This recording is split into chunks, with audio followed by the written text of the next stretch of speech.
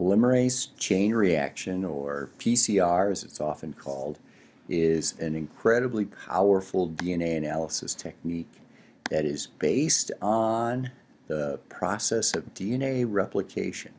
So I'm going to give a little narration of this animation developed by a previous USDA project at the University of Nebraska. And let's see if we can understand how PCR works. So we're going to start with getting at the DNA that is a part of the chromosomes that are inside the cells that make up tissues that we sample.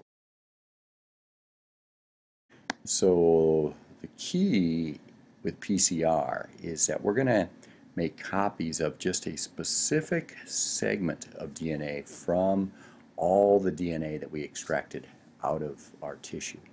And you're going to see how we can be very specific about that.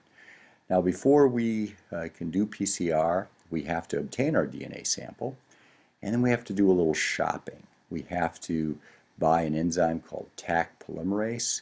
We have to buy the individual DNA nucleotides that will be polymerized into new copies of DNA. We need to buy what's called a DNA primer. You'll see where that will fit in. And we have to buy some test tubes and reaction buffers. Okay. If our lab is well stocked and we have our DNA samples, we're ready to go. So we put everything in the tube.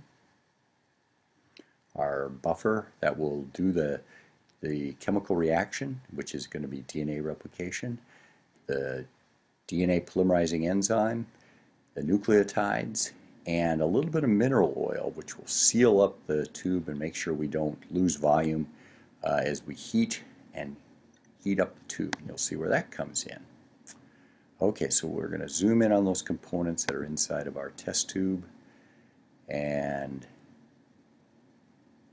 now we're ready to think about the very first part of the DNA analysis process of PCR. The DNA is being shown here as a double-stranded DNA molecule. And that's really important that you know a little bit about DNA structure.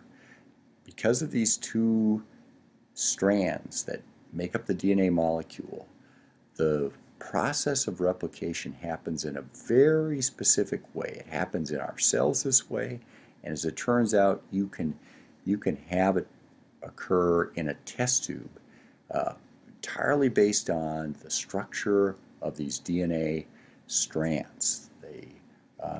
Well, let's let the animation kind of go to work. So the key is these test tubes that contain the double-stranded DNA are heated up. And what the heating does is it adds enough heat to break up hydrogen bonds that hold the two DNA strands together. So the two strands, which are made up of a specific sequence of A's, T's, G's, and C's, the individual subunits that make up DNA, will no longer be a double-stranded. You can see here it's now two single strands. The heat broke the hydrogen bonds that held the two strands together. All right, so after we've heated up our tube, all those components are still there. The red sequences here, that's our DNA primer. So we had to order that to be made by a company that could make a specific sequence of nucleotides. That sequence is going to match up to a part of the gene that we want to have copied from our DNA sample. And then we have the individual nucleotides, and then there's that Taq polymerase enzyme. So let's see how they all work together. The test tube is cooled down. Okay, so when it cools, the primer, because we had lots of copies of the primer will tend to match up with the original DNA sample. You can see we've got a strand here, and we've got a strand here that have been primed. That means the primer's bound, and that lets the next step of DNA replication occur. What happens next is the DNA polymerizing enzyme will bind to that 3' end, a specific end, and start to read the template. And what's it doing? Yeah, it's putting in the complementary sequence. I'm going to go back. That happened pretty fast. It'll read the template, read the original, and put in the complement. I'm going to go one more time. You see what's going on? Okay, so we started with just one double-stranded DNA molecule. Now what do we have? two double-stranded DNA molecules. So the polymerase chain reaction does the polymerizing, just like DNA is replicated in our own cells, but then it's a chain reaction, okay? The double-stranded DNA is again heated up in our test tube because we have it in this machine that heats and cools. The Taq DNA polymerase that's in the tube can do the polymerization. Now the polymerization happened because we added a lot of those primers. They bound again. The DNA polymerase took off. See that? Okay.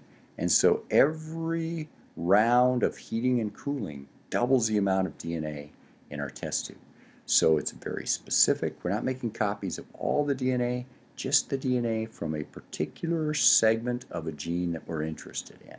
And once we have enough copies made in this test tube, we can then do our next analysis called gel electrophoresis and actually look at those copies. Okay, so this is Don Lee, and I appreciate the chance to describe this polymerase chain reaction to you.